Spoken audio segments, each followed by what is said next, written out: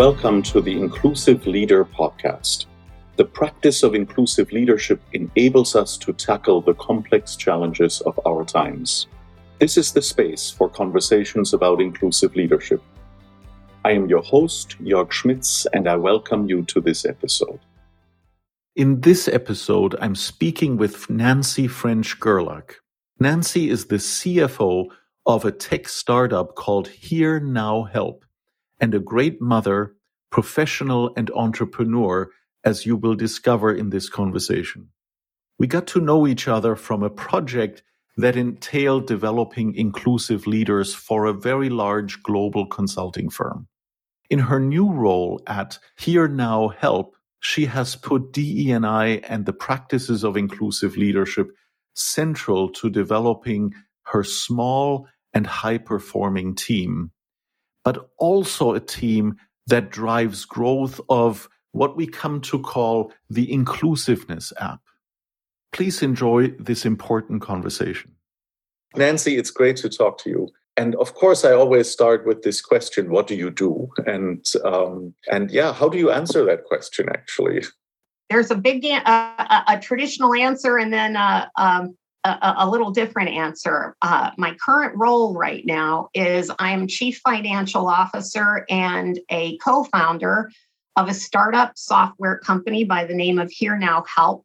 Because we're a startup, we've been in business for 3 years. What I do is a lot of different things because in any startup, we all wear multiple hats. We're a pretty small team in terms of who's on the payroll. So we're all required to step in and do all sorts of things. And fortunately, because of my career, I had a pretty broad career in a number of different places. And so it's been fortunate that I can bring a lot of different things, not just the financial aspect of my experience to it. So it's been a very exciting 3 years. Let me put it this way. Yeah, I mean, your career has taken you through all kinds of organizations and pursuits, right? It really has. I started, as you may know, I started in industry, even though I had an accounting background. I worked for, at the time, the company was one of the top consumer companies in the world, a Fortune 50, and one of the global brands, and had a great experience there. And then I took the leap to one of the big four accounting firms. And there I had roles in marketing and finance and all the operations for the firm. And again, another exciting career. And along the way, both in industry and at the firm, I did a lot around leadership development and actually did some outside consulting around leadership development. And then that's where I had the wonderful opportunity to meet you and others and did the work for D&I and leadership, building inclusive leadership. So yeah. I think all those experiences have really come into play in these last 3 years in a way that maybe I didn't appreciate when I started this endeavor. Yeah, now you need to talk a little bit about HereNOW Help, I guess, as a major focus, right? Because it's interesting, like you said, we met. I mean, in the context of leadership development and you know, the idea of developing leaders that lead inclusively, right, and that understand how to lead in a diverse environment with all kinds of needs and people from different backgrounds and so forth. And I know that, you know, what you're focused on now is actually really related to that question, right? It just takes it to a much deeper level. It does in so many levels. So maybe I'll tell you a little bit about how we got started. In my family, I have 2 sons that were addicted to opioids, and we discovered it back in 2018, my husband and I. And obviously, we worked very hard to try and get them help and help them on to a road of recovery. And so my older son, Bill, while he was in recovery, had this idea. Let me back up. One of his biggest frustrations was while he was going through his several years of being addicted to opioids after having been put on oxycodone by a physician who never helped him with the weaning process. Wow. He found it very, very hard to find help when and where he needed it. Yeah. It wasn't, needing an appointment with a therapist a week from, today.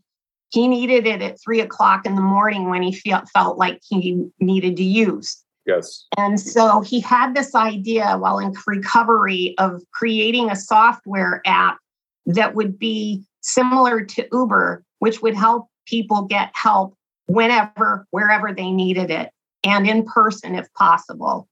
And part of that experience came from his experience going to NA, which is very similar to AA. And what he saw there and what he found there were people who had walked in his shoes, who understood him. And it was the peer-to-peer counseling that really resonated with him. Yes. And so this was his vision of creating this app that was primarily peer-to-peer based, but got people connected 24/7, 365. That's the vision. Wow. So we started on this journey with mainly family and friends back in late 2018 and kept developing it through 2019. And then we became a corporation on August 20th. And by that time, we met along the way two incredible people who have been part of our team since the beginning. And it was just through serendipity. You know how the universe pulls the right resources together for you. And they sure did. That summer of 2019, we were at a gathering of young people at a birth or going away party. And I met one of the fellows and I asked him, I said, "So what do you do, Brian?"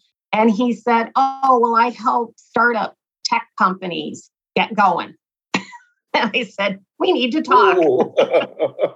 And then he brought along Brian is now our chief operating officer and has been from the beginning. And our chief technical officer was a buddy of his that had worked with him on in another software company. So right from the get-go, we had this wonderful group of people with this diverse set of skills and experiences that were just what we needed. I had the financial background. My son had the marketing and sales background, and I had a bit of marketing. Brian had this operational experience, and Lester, our CTO, had this wonderful technical development background. So it was just really boom. Sure, you had it all covered, right? I mean, yes. And then we had other people involved. My brother-in-law was helping. We had people who were in the educational development experience. Another person is a psychologist. So again, just this wonderful breadth of experiences. The other thing that came together by happenstance, not design, but we have a tremendous amount of diversity on our team in terms of how you look at it with traditional measures. An African American, a person who was born in the Philippines, an Asian American now, a woman. We have all three different generations groups. So just this wonderfully rich, diverse team that started. And then that started, and we became official in August. And 6 days later, my younger son died of an overdose.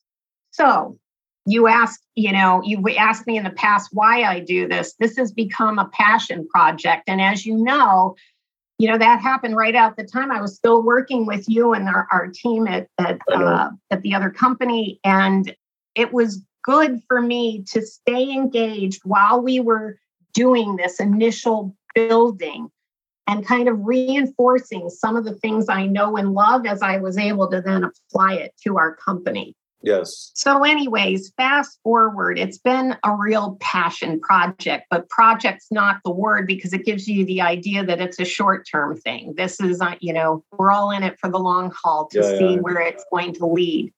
And some of the things that we learned along the way is obviously as we've built our platform, we had to these are some of the traditional things you'll learn. We've had to really listen to the marketplace, listen to our clients, and find out what they really, really need versus what we thought they might need. And so our business model over the 3 years has changed quite a bit. Our initial idea is still our vision, which is to provide an open network of capability to anybody who wants to get help, that they use our app to get help and get connected to peer counselors or therapists or psychiatrists anytime they need it. But what we found we had to do is that we really needed to focus on something we call more of a closed network approach. And what we mean by that is we work with a rehab center that has its own group of resources, counseling resources, and its own group of patients or clients. And so we will provide the app and our system of apps, because there's several of them, phone-based apps, to the rehab center, for instance. They'll deploy it to their patients and staff, and then the patients and staff use it within their own group, and it's access code protected, if you will. So only that group has access to their version of the app. And it's very customizable, and it provides all sorts of tools available to help in the recovery process. But the original vision is still the same, to connect people to the resources they need when they need it. Correct. And that we are moving in that direction. As a matter of fact, my son's working in New York City with a group of NGOs that are going to pilot this idea within New York City to make it more broadly available to residents within the New York City area. We call it extended network in that they will provide the resources, the counseling resources. As a matter of fact, they're looking for something like this because they have a lot of trained peer counselors, but they don't have a good way of deploying them. Wow. And so they're going to use our app to deploy them to people within the community. Yeah. So that piece hopefully will be in place within the next few months. And we're excited about that. So is the learning then that you, for a solution like this, you really needed to be geographically bound within a certain infrastructure? Yes, in this moment, that's true. And geographically bound for the extended network is true. For closed network, not so much. One of our largest clients is a healthcare system focused on behavioral health. And they have a system of hospitals and veteran centers and recovery centers across the United States and Puerto Rico. And so it can be diverse, very geographically diverse within a system, if you will. Yeah, very cool. lots of different things going. Lots of different ways of deploying our. One of our most exciting things that's about ready to happen is we'll be working very shortly with Veterans Administration hospitals that we're working on getting that moving. So, yes. And this sort of then speaks to some of the practicalities of our team. We have a very, as I said, small but diverse team. And there are a couple of things that we've noticed. So we have 4 leaders on the team, if you will, co-founders that comprise our leadership team. And our leadership team, we were talking, and many of your listeners might know the Myers-Briggs Type Indicator. And we all discovered we have the same MBTI index, if you will. We're all ENTPs. And we kind of laughed about it, because we found that a couple of us particularly need to stretch to dealing with details, because when you're in a startup and you're small, but it also made us realize that we really need to be thinking about how we make decisions, how we interact with each other, and are we fully inclusive? So while we might be actually very inclusive from the traditional metrics, in some ways, our management style is not that diverse, and we need to be inclusive. So for us, this is all about making sure not only do you have some of the traditional metrics paid attention to, And we have an issue there that I'll talk about in a minute. But it's as important to think about how people work together and whether you have similar styles or a diverse set of styles that really help you think about how you're making decisions and interacting with clients and how you're communicating. And you and I have talked about this, but one of my favorite tools is the cultural navigator tool that this brilliant man I know by the name of Bjork Smith created. And we used it very well with one of our clients. And what I liked so much about that tool is it goes into a lot of the dynamics that play when you're working with a team and goes beyond personality and really how people like to get work done. And obviously brings into account globally how people might have tendencies to work in a different way. Right. For instance, one of our leaders is an Asian American, and some of his style is very different from my style in terms of how we communicate. I'm more direct, he's less direct. And I need to be aware of that in terms of how I frame things and how we talk about things, or understanding when he frames things in a certain way, not to get frustrated about it, but just, okay, I get where he's coming from. And that has helped tremendously. Yeah. So for me, one of the insights that I've had is really understanding who's on your team and how we like to all work together. And then being willing to flex when you know you've got some gaps. Absolutely. And making a conscious decision about who's going to do the flexing to fill in those gaps. And there were some natural reasons why a couple of us dig into the details more, for instance. Yeah. So that's probably one of the things that's been a real insight and real practical thing for us to focus on.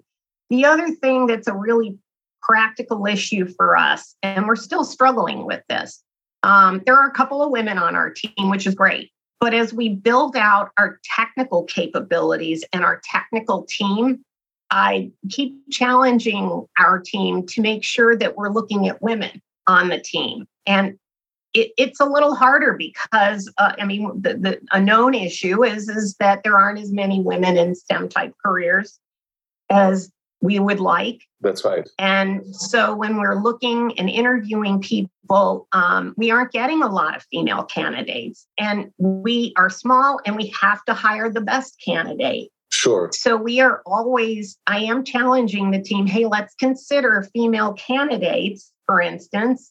And so far, we haven't hired one, but we haven't hired a lot of men either. So it's still small. But as we grow, I'm going to continue to press the team to make sure we're consciously at least being aware of that and hiring the best candidates. Because I know there are some really great, competent women out there. We just need to find them. They're not always readily apparent, if you will. That's right. So that's just an example of pressing the team to make sure we are diverse. It's great. I mean, and in fact, what strikes me is, we've obviously done this work together with large organizations, and a lot of organizations have run these DE&I projects and programs. But when you're in a small enterprise, the issue is the same. Yes. In fact, I think sometimes, especially with a startup, the issue is even more pressing, and there is no, you don't have a formal DE&I program. So you need to be your own DE&I officer in a sense. Absolutely. And that's what I'm hearing you say, that you're bringing that mindset and that consciousness purposefully to a small team because you have, limited resources, obviously, and you really don't have an option, but you need to be high performing. Yeah, you're absolutely, you have no choice but to be. And you brought up a thought that I had, that you triggered a thought for me, is you're right. When you're dealing with a big organization, it's pretty easy to make sure you also reflect your client base. Right. Because you have to be attuned to what your clients' needs are and speak their language. And an example of where we made a conscious decision to look for somebody that we needed on our team, we are focused on veterans support is one of our segments. And we have a veteran on our team, I'm proud to say.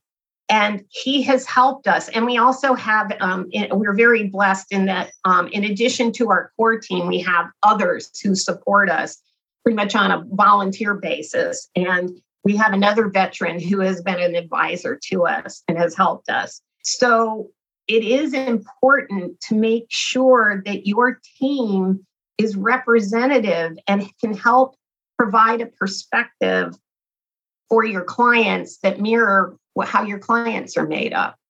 And that's really important for us. And Yes. It's really hard to do when you're tiny, but you can do it. Yeah, I think you can, and this is what I love about this example, or your example of applying inclusive leadership principles to a small environment, to a small team where nobody is telling you to do it, right? But where actually you have, because you want to grow your impact. The reason for doing it is actually even more important. Yep, I agree. And I just want to, because you led there, I mean, into the context of diversity and how to do it. I mean, I also love that, beyond personality, is work style, right? Yep. And this example of with your Asian American, colleague, the directness and the indirectness, right? That's a scale in the COI that you mentioned, absolutely. Yep. And it's not personality driven, no. Right? It also has nothing to do with what we look like or where our origins are. It's a purely, truly, cultural context, style that we are developing, and that can collide in the workplace significantly. Yes, it can. The other thing is even if people, I'm a big fan of doing assessments more formally, but even when you don't, if you at least are aware of some of those dynamics and can check in with people and ask questions about how they like to work, I mean, that is such a fundamentally easy thing to do, right? And yet that's hardly ever asked. How do you like to talk, how to operate? How do you like to see your data and information? How do all those little nuances? And it's so easy to ask the question, and it doesn't take hours to do. It's just a conversation. No, that's right. So that's important. I think the other thing I will say too, that diversity is in some ways, a simple thing, but very complex concept too, in that it plays at so many different levels. And yes, it plays at the diversity of styles and diversity of experiences. At the same time, I don't think that lets anybody off the hook not to do some of the more traditional diversity of gender and culture and whatnot, because sometimes you don't get the diversity of perspective and experiences without the other pieces. So it really is multidimensional. And I'm grateful that our team has it on so many different levels. And I'll just continue to press the team to make sure we keep it that way. Because I just love our team.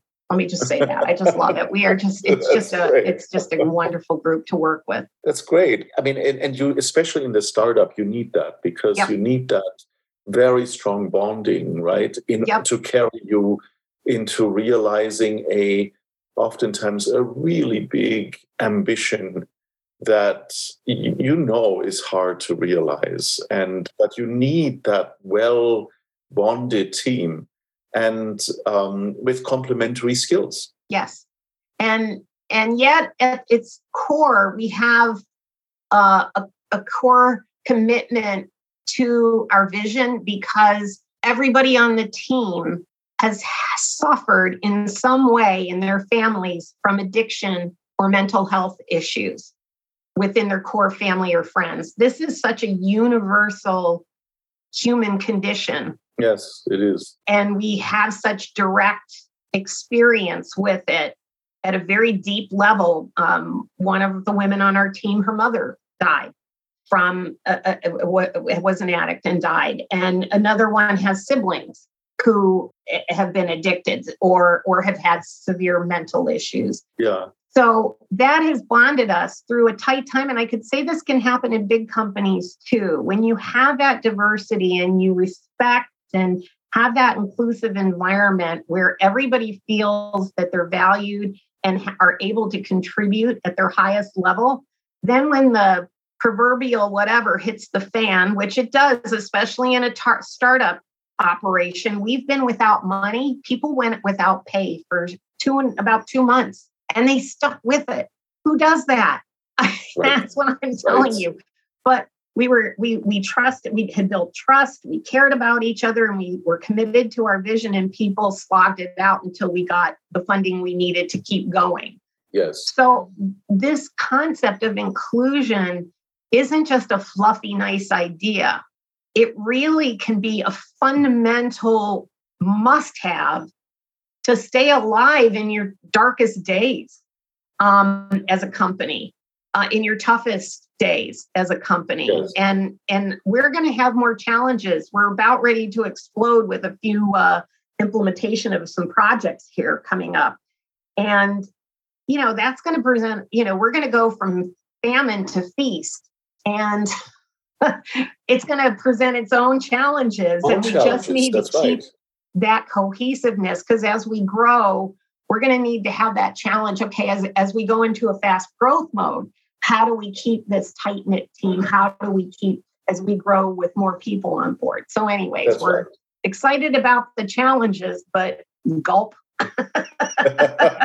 Yeah, no, I mean, but on all sides. But what impresses me also that you're, in a sense, and I'm interpreting, of course, a little bit, but you're really in the inclusiveness business. Yes. Because even what your app, your solution provides is actually that sense of, I'm part of a community, yes, a supportive community. I'm not out here spinning by myself.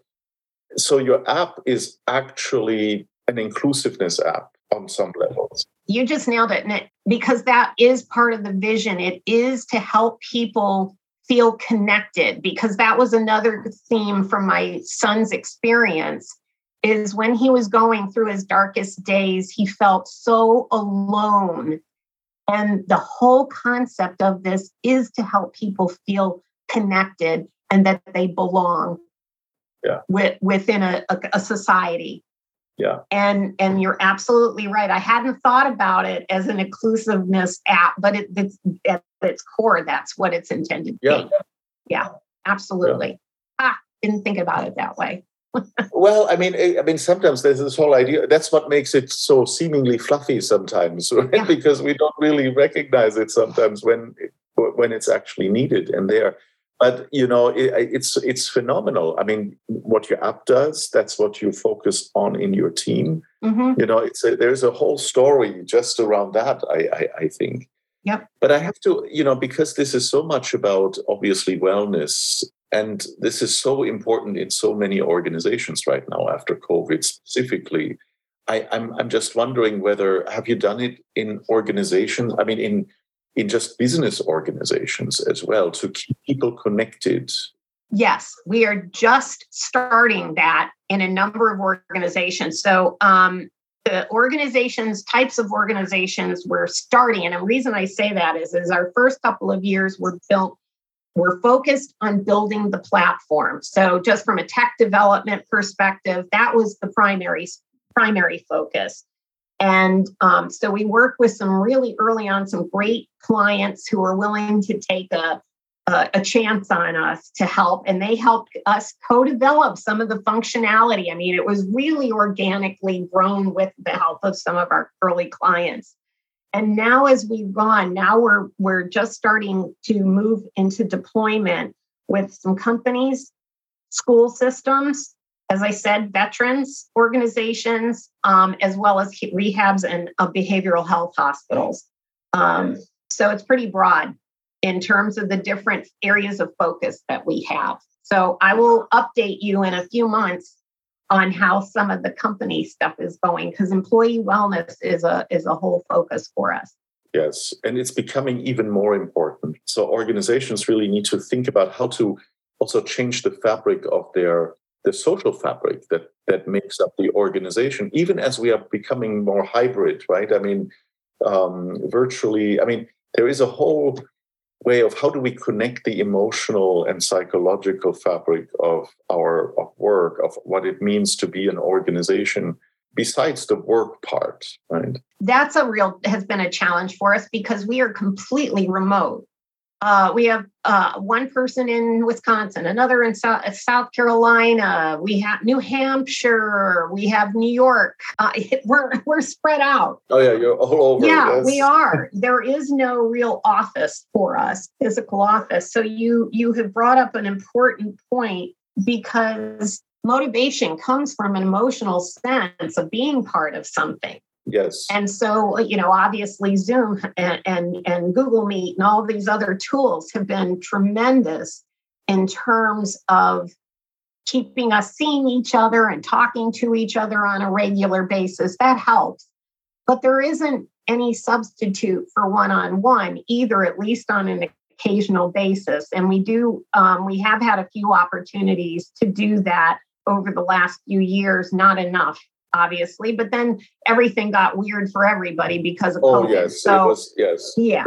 But keeping that emotional connection is really important. And companies using some of the tools that I think we offer can really help. Our app offers self-guided tools to help people with their mental health. It provides a platform, message boards and chat groups to connect with groups and communicate around specific issues if they choose.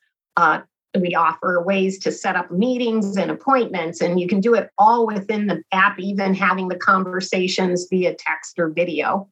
So it gives a company the opportunity to send messages out at a broad basis. And the one thing is that we have multi-generations in our team. There are some of us, like me, who prefer picking up the phone and talking. There are others that prefer, text and chat, just a quick whatever. And so being able to have an app that can meet multiple needs and multiple ways of communicating for the younger generation, as well as some of us that preferred some of the other ways of communicating, helps too. So you have to think about diversity of the way people prefer to communicate these days. Making a decision too of when everybody needs to flex one way or another. And what I mean by that is you can't lead by texting. No. And yet I find ourselves sometimes getting in a trap of a text chain when we ought to be talking things through. Yes. And there are other times where, maybe people pick up the phone and it could have been a simple text or a way that would have been more efficient. So some of these diverse ways of approaching work and even the way we use technology are important for all companies to be thinking about. Yeah. What's the most efficient?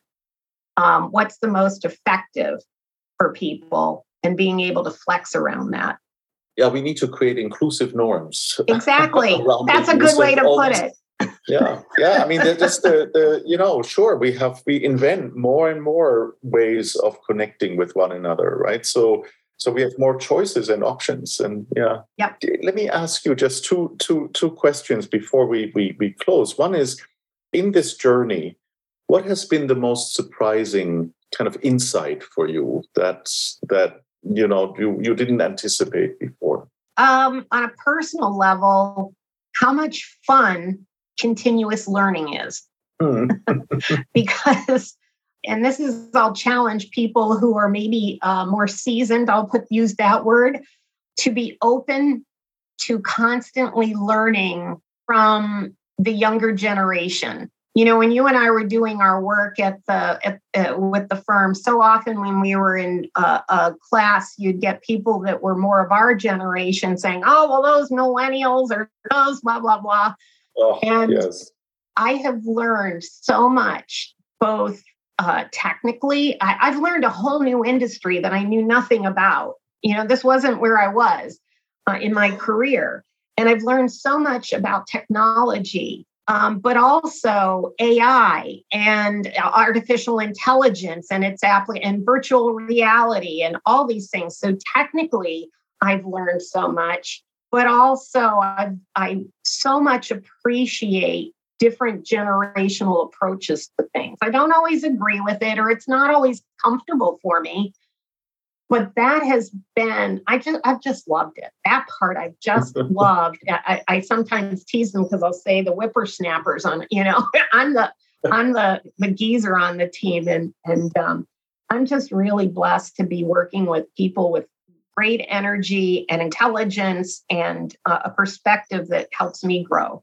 So that's been a little bit more surprising than I thought.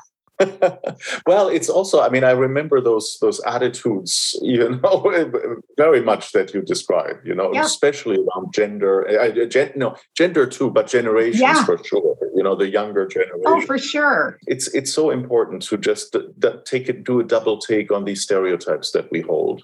Absolutely. Not only that, but just checking your own stuff. Just stop a minute and stop, putting everything within your old framework and just be open. I think being open, and we used to say this a lot when we were doing our consulting, it's stay open and curious.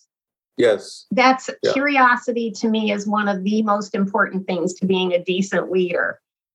Being curious about other people and what they think and how they think. So that was my last question actually to ask you, what from all this learning, what is something that anybody can apply actually easily? Maybe it's that curiosity. It is. To me, stay curious, ask people questions, have conversations and listen, be open. It's curiosity. With curiosity comes the requirement to stay open and non-judgmental. At least suspend your judgment for a little while. Maybe you can assess later and say, I still don't agree. That's okay. But stay open and stay curious. Those are probably the easiest and yet the most overlooked skills of a leader in my mind. Yeah, it's true. What did you say? You were a group of ENTPs? Yes, we are. That's the P talking. Yeah. Right? Stay open. That's right. But it is so true, actually. It's great advice. Great advice. Thank you, Nancy, for sharing your story a little bit here. And I look forward to actually collaborating more, also bringing this platform and that capability into opportunities that we are working on. Wonderful. So this will be great. Thank you so much. Thanks.